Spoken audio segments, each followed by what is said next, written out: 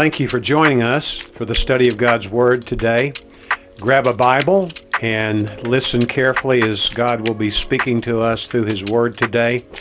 And may the words of my mouth and the meditation of our hearts be pleasing in your sight, O Lord, our rock and our Redeemer.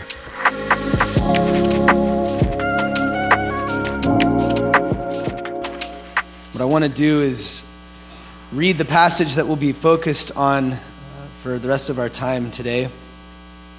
Verses 16 through 24 is what we'll consider in John chapter 16, verse 16 through 24. And before I read this, I will say that the topic and the point of what we'll be talking about today is a question. And that question is, what does it mean to pray in Jesus' name? What does it mean to pray in Jesus' name?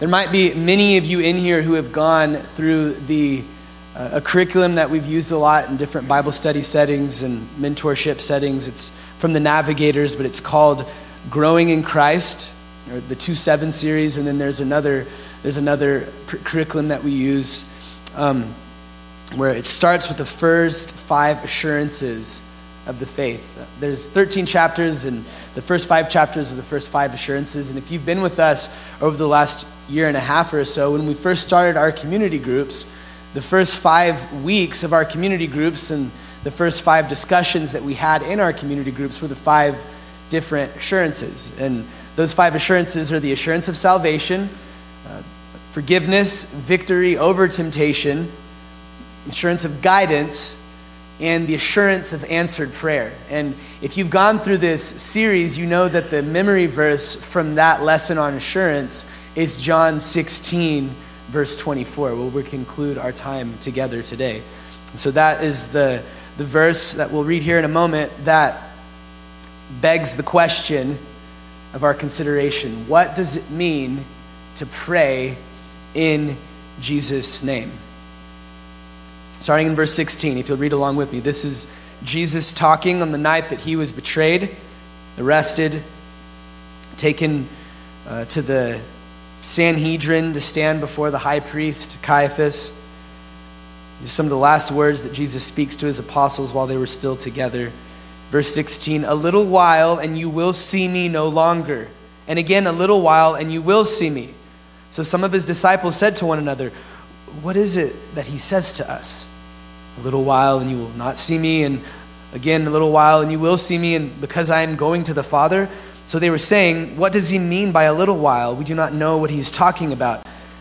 But Jesus knew that they wanted to ask him, so he said to them, is this what you were asking yourselves, what I meant by saying a little while and you will not see me, and again a little while and you will see me? Truly, truly, I say to you, you will weep and lament, but the world will rejoice.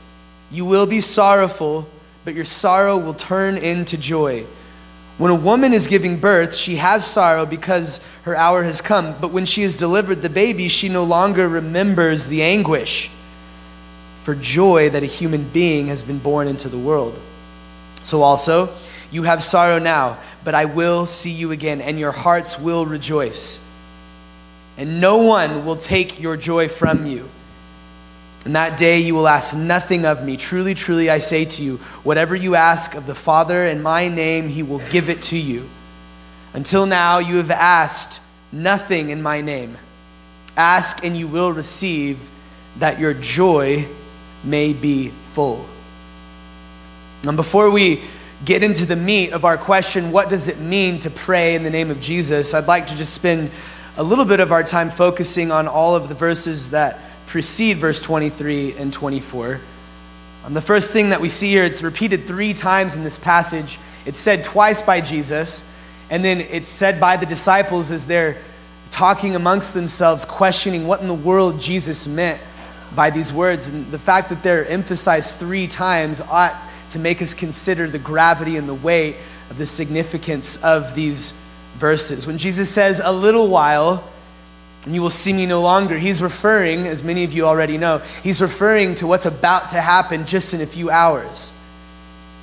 After he goes to the Garden of Gethsemane and asks the Lord to remove the cup, but then resolves to say, not by my will, but your will be done. And then he's arrested, and Peter runs in there, tries to kill one of the guards and cuts off his ear, and Jesus speaks, "I am he," and everyone falls on the ground, and then he picks up the dude's ear and puts it back on his head, and then he's like, "Okay, you can take me now." And then he's led away, arrested by these temple guards that were sent by Caiaphas from the Sanhedrin. We know that that's what Jesus is referring to. In a little while, I'm going to be arrested, I'm going to be taken, I'm going to be flogged, and I'm going to be crucified. I'm going to die. You're not going to see me anymore. But in a little while after that, you will see me. We know, of course, that he's referring to his resurrection.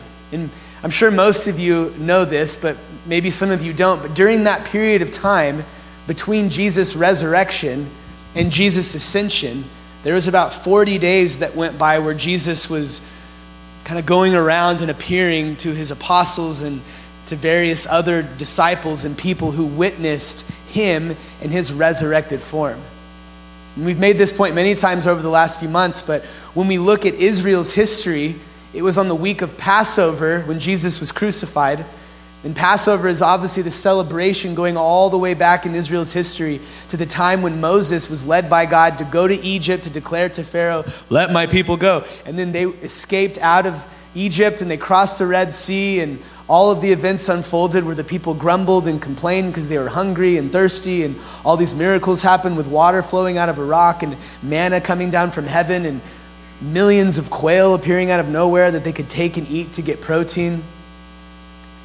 But it was 50 days after Passover in Israel's history when Moses went up to Mount Sinai to receive the 10 Commandments. And so when we read Acts chapter 2 and refer to the day of Pentecost, the reason why all of these Jews who had believed and followed Jesus, the reason why they were gathered waiting to see what was going to happen on Pentecost is because that was a very important holiday in Jewish history, the day that they received the law. And so it's no surprise that when they were gathered together in the upper room on that same day of Pentecost was the day when Jesus, as we've been talking about, when he sent the promised Holy Spirit, who is a seal of their redemption, until the day when all of us acquire full possession of our inheritance that's in store for us in Christ. So that these are the events that Jesus is referring to. I know we know these things, but it's important that we as believers remind ourselves of these truths on a daily basis. The gospel has many different components to it. It's the sinfulness of man, the righteousness of God, impending judgment because of our sinfulness, because of God's righteousness.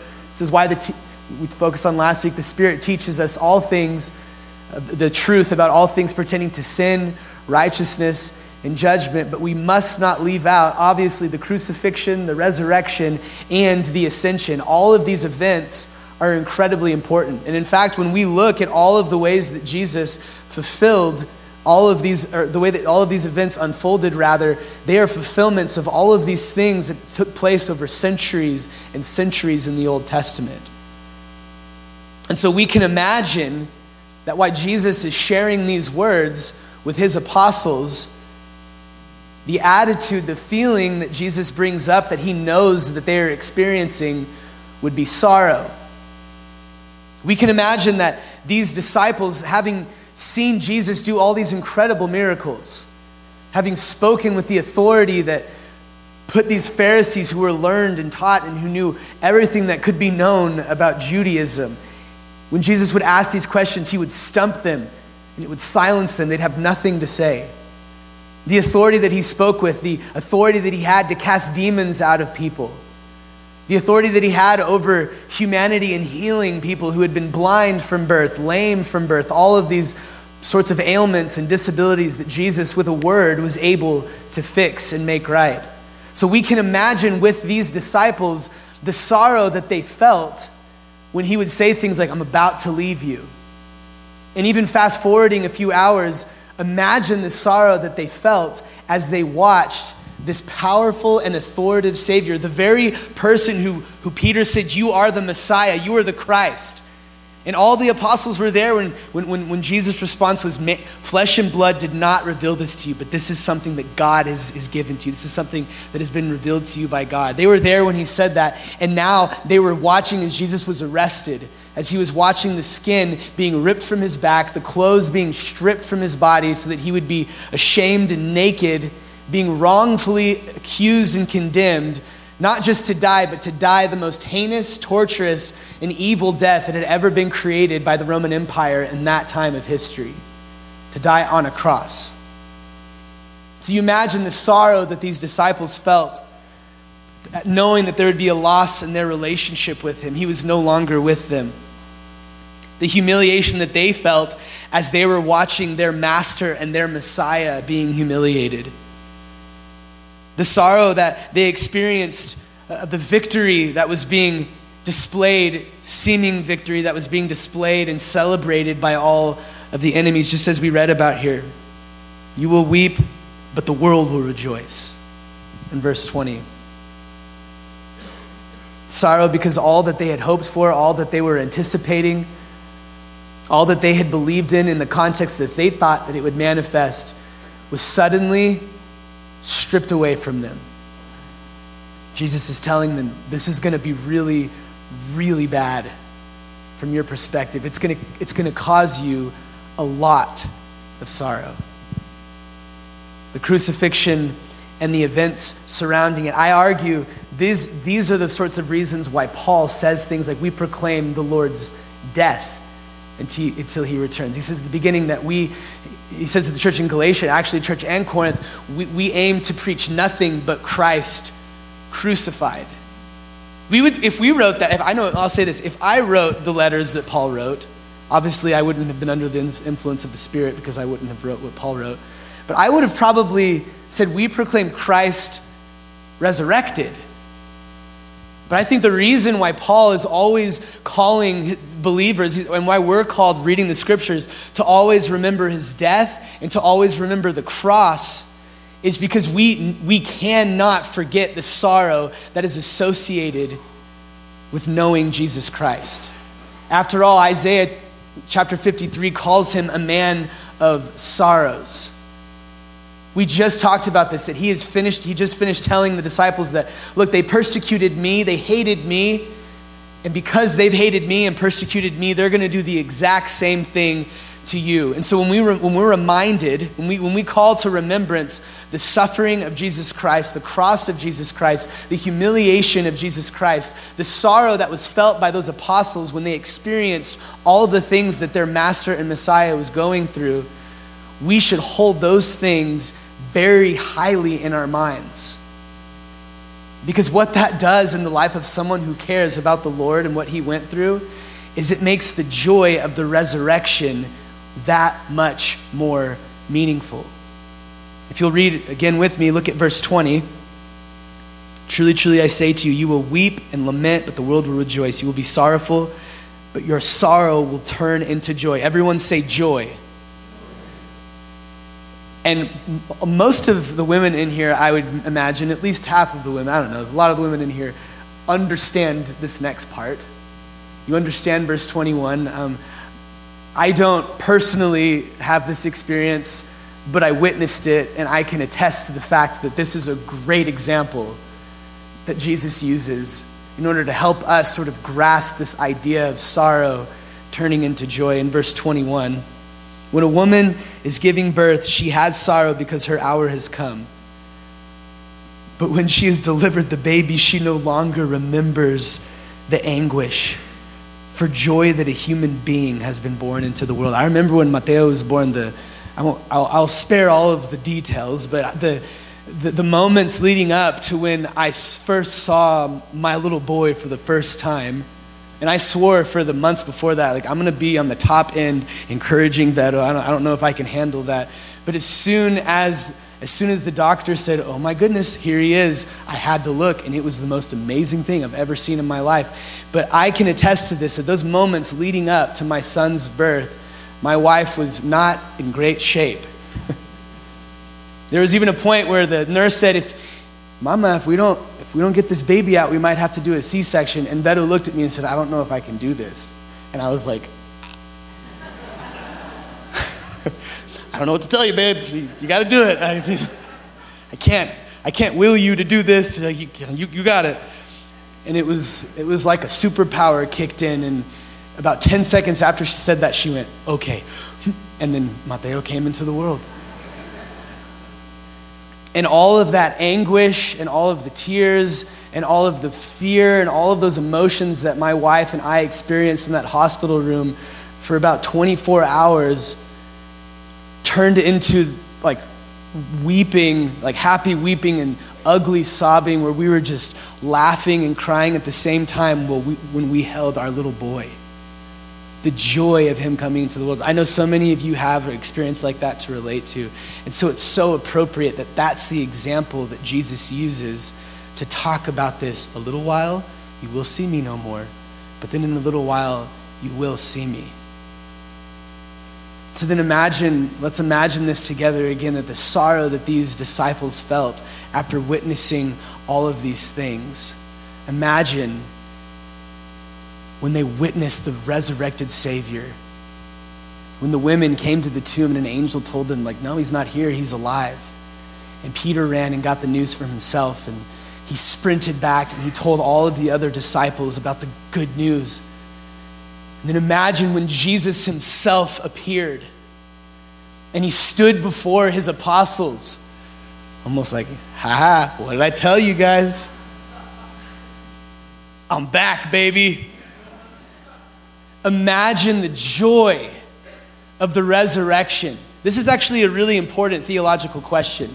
There's a ton of extra biblical content that we have around the events surrounding Jesus' life. Not just Christians, but in fact, other historians from that time who were writing about the events surrounding this person, Jesus Christ, and following all of his disciples and writing things that took place. And there's a lot of document evidence out there that talks about the scattering of the apostles after Jesus' crucifixion. And there's a ton of writings out there about that first century church that started a couple of months after the scattering.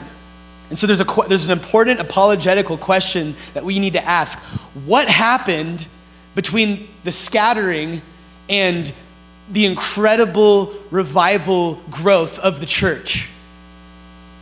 Like, what led to Peter denying Jesus 50 days earlier, to him 50 days later preaching a message to 3,000 people, and they all get saved?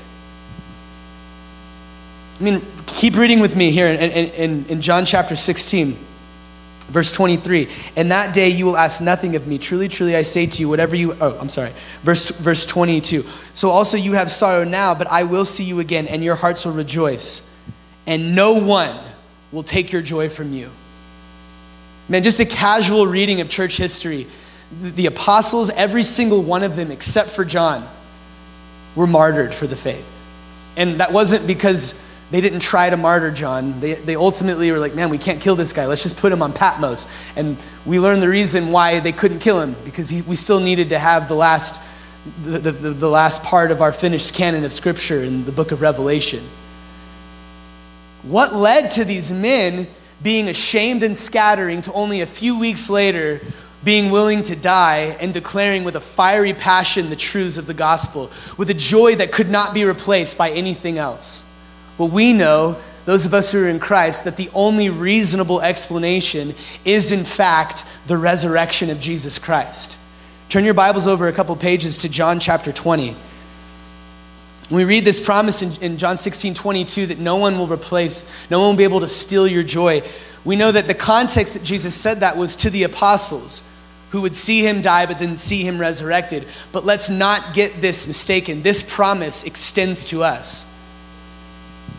Read with me in John chapter 20 about Thomas, verse 24 and on. "Now Thomas, one of the 12, called Twin, was not with them. When Jesus came, so the other disciples told him, 'We have seen the Lord.' But he said to them, 'Unless I see in his hands the mark of the nails, and place my finger into the marks of the nails, and place my hand into his side, I will never believe.'" Okay, Thomas. 8 days later, his disciples were inside again, and Thomas was with them, although the doors were locked. Jesus came anyways and stood among, but Jesus came and stood among them and said, "Peace be with you." Then he said to Thomas, "Put your finger here. See my hands. Put out your hand and place it on my side. Do not disbelieve, but believe." Thomas answered him, "My Lord and my God." But listen, this is for us. This is for us. Jesus said to Thomas, to him, "Have you believed because you have seen me? Blessed are those who have not seen and have yet believed." I submit this truth to us. There is nothing in the entire world, in and of itself, that is powerful enough to overrule the joy that is found in Jesus Christ. And I know that in a room with this many people, if we were to take a list of all of the hard things that we've had to go through, we would have some incredibly hard things.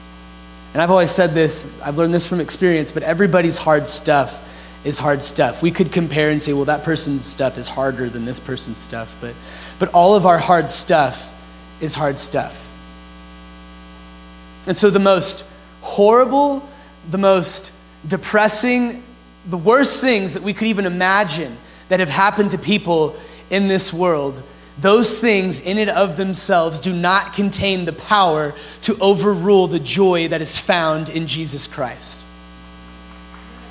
Amen. That's what these verses teach us.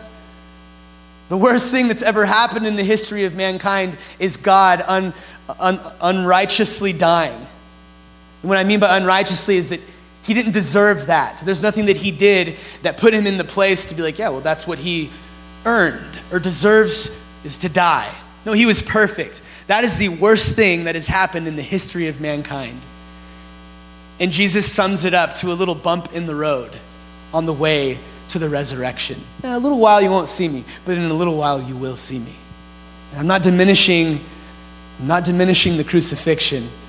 I'm just trying to hear Jesus and how he puts it into context for us. That even that was not enough to take away the joy that is experienced when we know who Jesus is. And so as we imagine the sorrow and then the joy that these disciples went through, I think a foundational truth of utmost importance, the first truth for us to consider of really what it means to pray in Jesus' name is to trust in the authority of who Jesus is. In Colossians chapter 1, we read this, verse 15 through 17. He is the image, this is Paul writing about Jesus. He is the image of the invisible God, the firstborn of all creation. And it's a misnomer. People will take that passage and say, oh, okay, so Jesus is created then. No, Jesus has always been. In the beginning was the Word was with God, the Word is God. Jesus is not a created being. He is God, and he has always been. This is a reference to when he became a man. And we know that he is also not the first person to ever be born, but rather when God took on flesh and Jesus was living on the earth, when God sent his only son to take on flesh, to put on a human form, Jesus became the preeminent man, the first and foremost, the most important man who has ever existed in the history of mankind. The firstborn among all of those who have been created. And it's for by him all things were created. So that obviously wipes away the whole he's created. No, like how could he be responsible for himself being created if this verse says that all things were created through him? It's ridiculous. For by him all things were created in heaven and on earth, visible and invisible, whether thrones, dominions, rulers, or authorities. All things were created through him and for him, and he is before all things. And here it is. And in him all things are held together. So as we imagine the feelings of sorrow and the feelings of joy that these disciples felt, we need to imagine, not just imagine, but believe this, that Jesus in and of himself is authoritative. He is over all. He is before all. He is preeminent. And so to pray in Jesus' name, it starts by first thinking about Jesus in a proper way. Thinking about who Jesus is with a proper mind, who he is. And also to help wrap our minds around the idea of what it means to pray in Jesus' name, I want to take a moment just to talk about hindrances to answered prayer. We talked about these when we went through our assurance series about a little over a year ago. But I think it's incredibly necessary for us to really focus on if we're going to pray in Jesus' name, it'd be wise for us to consider what are some of the common hindrances to answered prayer. And the first one, and the most obvious one, is sin. Everyone say sin. Sin. So sin, I talked about this last Saturday night, so I didn't say it in this service. Mike preached here last week. But sin, maybe many of you know this, the word sin is hamartia in Greek, and what that word literally means is to miss the mark. And in Hebrews 7:25, it says that Jesus lives to make intercession. That word intercession is a two-part word, but the second word is tugano, which means to obtain by hitting the mark. And so this is interesting. When Jesus, when he sits at the right hand of God and he makes intercession for all of his saints day and night, he is literally doing that which is perfect. He is obtaining the mark by hitting it perfectly. You're like, what are you talking about here? Okay, hamartia, sin, to miss the mark. So to be without sin, to not be guilty of hamartia would mean that, if you had like a quiver full of arrows, this is the idea of what this word paints. If there's a bullseye like over on that wall, like let's say the middle of the clock over there that I know many of you are looking at right now. To gano, to obtain by hitting the mark, to not sin, would be to hit the center of the bullseye, right at the center point of the center of the bullseye. And then take another arrow and then shoot that arrow, and it perfectly splits that arrow in half, and then it hits the same point. And then it'd be every action that we ever commit to be without sin would be to send every single arrow perfectly splitting each arrow and hitting the middle of the mark every single time. So it's not just being bad. It's not being perfect in everything. And that's who Jesus is. We could never do that. And so we know that sin, if it's sin that separates us, all of us are guilty of this. So a bottom line, maybe some of you are like, man, the Lord doesn't hear my prayers. Well, a foundational question for me to ask you is, well, are you a child of God? There's this horribly wrong statement that's been made throughout the centuries, and I know maybe a lot of you profess this. It's not true, okay? We're all God's children. That's just not true. It's not. We're all God's creations. But John 1:12 makes it abundantly clear that those who believe in him, he has given them the right to become children of God. So if you're not a follower of Jesus Christ, and you're like, Lord, how do I pray to you? Well, the most foundational thing that we see in the Lord's Prayer, what's the first word in the Lord's Prayer that Jesus teaches us how to pray? He says, Father. And he puts an article on it saying, our Father. So it's our Father. If you can't call God Father, then he's not listening to your prayer. The only prayer that God will ever hear from someone who's not saved is the prayer that somebody prays to be saved. Lord, I need you. I believe in Jesus. I believe in the resurrection. I know that I can't do this on my own, and I want to live free. God hears that prayer. But every other prayer, he can't hear because you're not his child. But as it stands, you're here today, and if that's not the case in your life, you're here today, you're hearing the gospel. In a moment, you can say, I believe. You can submit your life to the Lord, and you can start to live for him, and your prayers will be heard.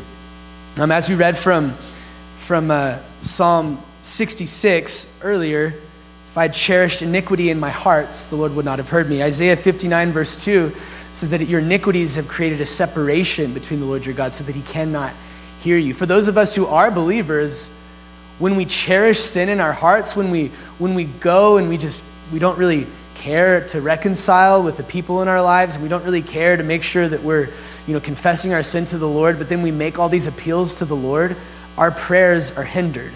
Sorry, raise your hand in here if you are a husband. Raise your hand. All my husbands, raise your hand.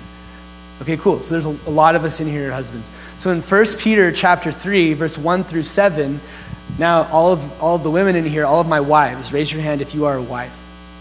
Cool. So for most of us, this applies.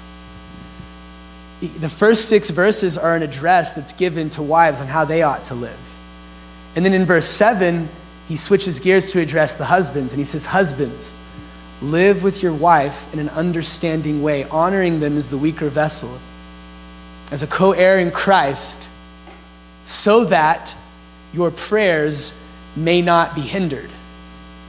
And I would argue that so that your prayers won't be hindered extends also to the wives not fulfilling their role as a wife and the husbands not fulfilling their roles as a husband. If you're not living with your wife in an understanding way, and wives, if you aren't living with your husbands in the way that God's called you to, if y'all aren't reconciled in your marriage and trying to honor the Lord in your marriage, that is something that hinders your prayers, just for an example.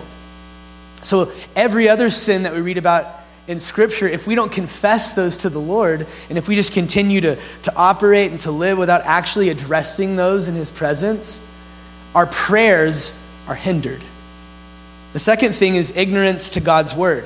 We talked about this that's another thing that hinders our prayers. We talked about this a few weeks ago, but in John 15:7, in the famous metaphor of the vine and the branches, Jesus says, if you abide in me and my words abide in you. Everyone say abide. Thank you. I'm making sure you're paying attention. If you abide in me and my words abide in you, ask anything that you wish, and it will be done. Another important passage about God's word, and again, if we're ignorant to God's word and we're praying for things and we're not getting what it is that we're praying for, it's possible that with a good heart and the right attitude, you're praying for something, but it's completely going against what the word of God says. And so you're frustrated because you're not getting that thing. But God's like, well, read your word. Read the Bible. You'll know what you ought to pray for. Another thing that the word says, and another hindrance to prayer, is found in James chapter 4, verse 3. You ask and you do not receive because you ask wrongly to spend it on your own passions. So we know, I remember when I was a kid and the whole idea of praying in Jesus' name. I remember being like a real little kid and thinking like, man, that's interesting. So if I pray, I can ask anything and I'll get it. I used to love Legos when I was a little kid, and I remember like I'd be sitting in my room and I'd be like, okay, Lord, I want like the big dinosaur Lego set with like 1 million pieces of Legos in it, and in Jesus' name. Didn't work. Right? And I know that for many of us, not all of us, we've prayed for a lot more serious things than Legos. With a heart that thinks that this would be best, God. I know better. This would be the best thing if you would do this, Lord. Trust me, I know what I'm talking about. And maybe we're even praying for good things, but it's with a heart that it doesn't have the proper motivation. That might be a hindrance in your prayer life. And we'll talk about proper motivation here in a second.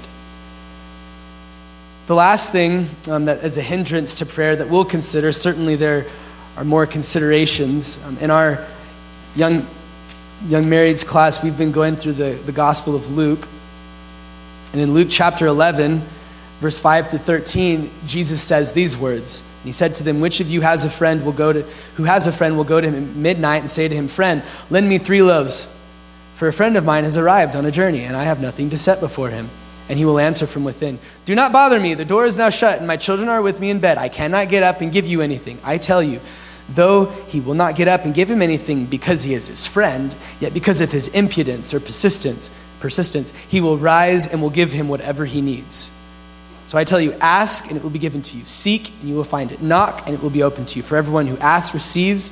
The one who seeks finds. To the one who knocks, it will be opened. This is a funny story that Jesus is telling here, I think. Like if there's someone who comes in from out of town and they're like, oh man, I'm really hungry. It's midnight. I'm going to go to my neighbor's house. We're pretty good friends. And they just start like beating on your door.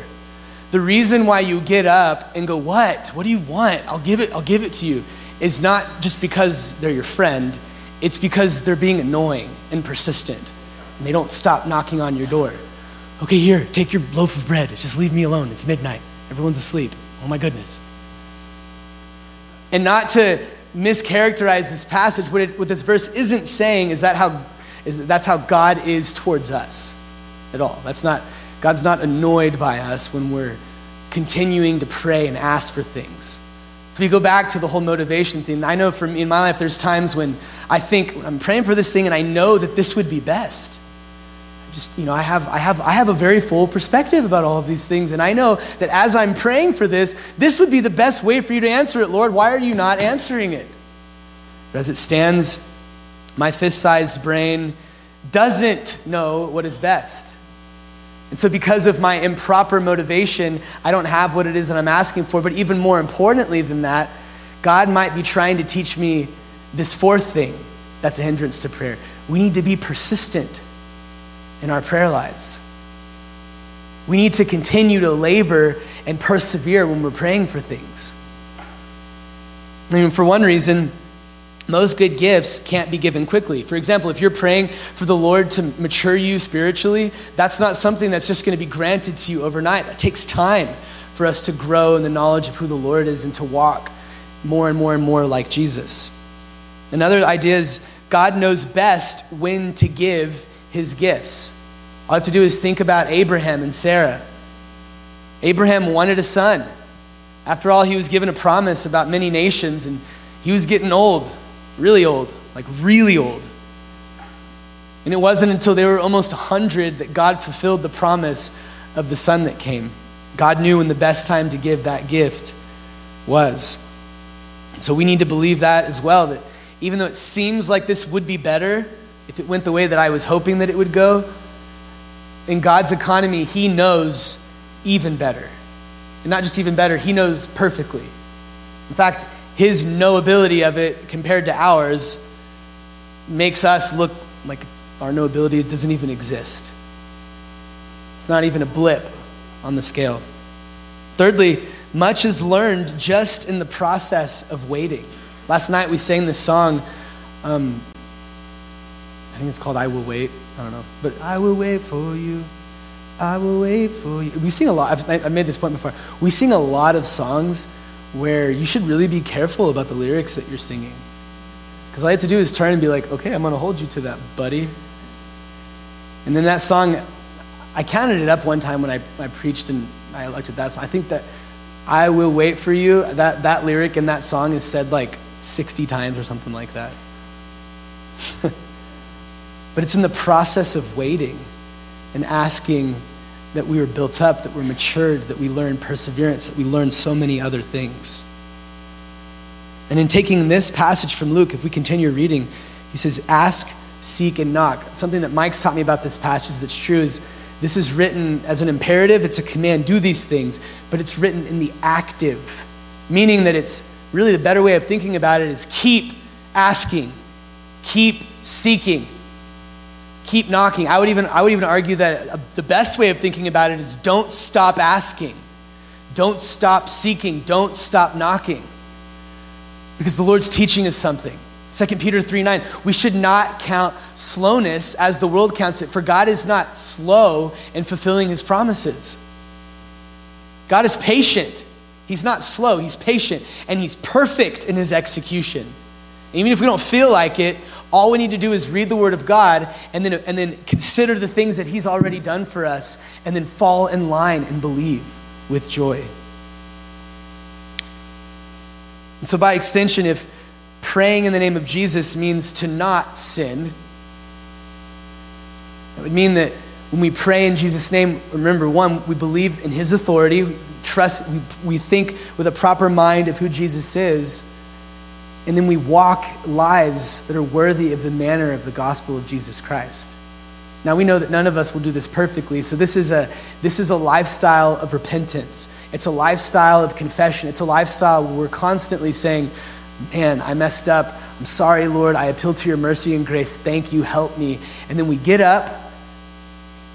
Though we fall 6 times, the righteous gets up the 7th time. We get up, and then we keep on going with the help of the Holy Spirit and with each other. So if ignorance to God's word is something that hinders our prayers, what's something that boosts our prayers? The knowledge of God's word. Thank you, Kathleen. The knowledge of God's word. To pray in Jesus' name, a huge part of this is that we pray according to the word of God. Jesus read for us earlier from 1 John chapter 5, verse 11 through 15, and I just want to look at verse 13 and 14. But John writes, and I will do whatever you ask in my name, so that the Son may bring glory to the Father. You may ask me for anything in my name, and I will do it. That's from John 14. 1 John 5, 14 and 15, my fault. This is the confidence that we have in approaching God, that if we ask anything according to his will, everyone say according to his will. Nice, that was a good one. He hears us. And if we know that he hears us, whatever we ask, we know that we have what we asked of him. About 2 months ago, we talked about the will of God. Mike taught us about the will of God. We focused on that topic when we went on the men's retreat a couple of months ago. But the will of God can be summed up with God's sovereign will, things that have happened or will happen, the way that they happen, that's what God intended. That's his sovereign will. And then God's moral will. That is God's law, what God's word tells us to do. So the more familiar that we are with God's word, the more familiar that we are with God's will. And when we're more familiar with God's word and his will, that will fuel us to say prayers that are more in line with what his will is. And then that gives us confidence to know that when we ask according to what the word of God says, we'll know that that's going to happen. The last important truth, actually there's two. I can't forget about this one. In Luke 11, if you held your places over there, great. If not, I'll read this for us. So ask, seek, and knock. He finishes with another example. He says, what father among you, if his son asks for a fish, will instead give him a serpent? Or if he asks for an egg, will give him a scorpion? In Matthew, Jesus says the same thing in the Sermon on the Mount. And he says, we'll give him a snake or a stone. So Jesus said this multiple times when he was in his ministry. There's only 2 instances where it's recorded, in Luke 11 and Matthew chapter 7, but he probably said it a lot in his ministry. He probably taught this truth, to ask and seek and knock. And man, if there's heavenly fathers that know how to give good gifts, if you then who are evil know how to give good gifts to your children, how much more will the heavenly Father, listen to this, give the Holy Spirit to those who ask him? I think what Jesus is calling us to consider here is not like, oh man, I have to keep asking and asking and asking and asking, and then maybe, just maybe one day, Jesus will give me his Holy Spirit. Oh, I really hope that'll happen for me. No, we know that the Holy Spirit is a seal, he's a guarantee, Ephesians chapter 1, of our inheritance until the day that we acquire possession of it. The Holy Spirit, as Pastor Mike has said this before, he's like an engagement ring. When we're saved, Jesus gives us his Spirit, and he's a promise for when Jesus returns. He's a promise for us that we will inherit eternal life fully when we see him and meet him in glory. But when he says this, the Father will give his Holy Spirit, I think the truth that Jesus is saying here, it draws our attention to consider Ephesians chapter 5. Don't get drunk on wine, which leads to debauchery, but instead be filled. Everyone say be filled. Be filled with the Spirit. When we live for the Lord, when we live in his presence, when we seek him in his word, he will fill us. There's a big difference between the giving of the Holy Spirit and the filling of the Holy Spirit. And I think what it means to pray in Jesus' name, based off of Luke 11, what Jesus is teaching us, is that it means to walk in the Spirit, to operate in a manner where we're allowing the Spirit to fill us as we're in his word, as we live in this earth. And just as we made this point a second ago, if we know God's will and we're operating in accordance to what his word says, that will certainly influence the kind of prayers that we're praying. The last thing, and this is John 14. I accidentally started reading this passage earlier. It's John 14, 13, and 14. Jesus says, and I will do whatever you ask in my name, so that the Son may bring glory to the Father. The last thing that it means to pray in Jesus' name is it means that we're praying for things that will honor and glorify God. That will honor and glorify Jesus, and by extension, those things will honor and will glorify God. Saying in Jesus' name at the end of a prayer is not a magic formula. If what we ask for or say in prayer is not for God's glory and according to his will, saying in Jesus' name doesn't mean anything. Genuinely praying in Jesus' name means praying for things that would bring glory to him. Not attaching certain words or expectations or motives outside of that.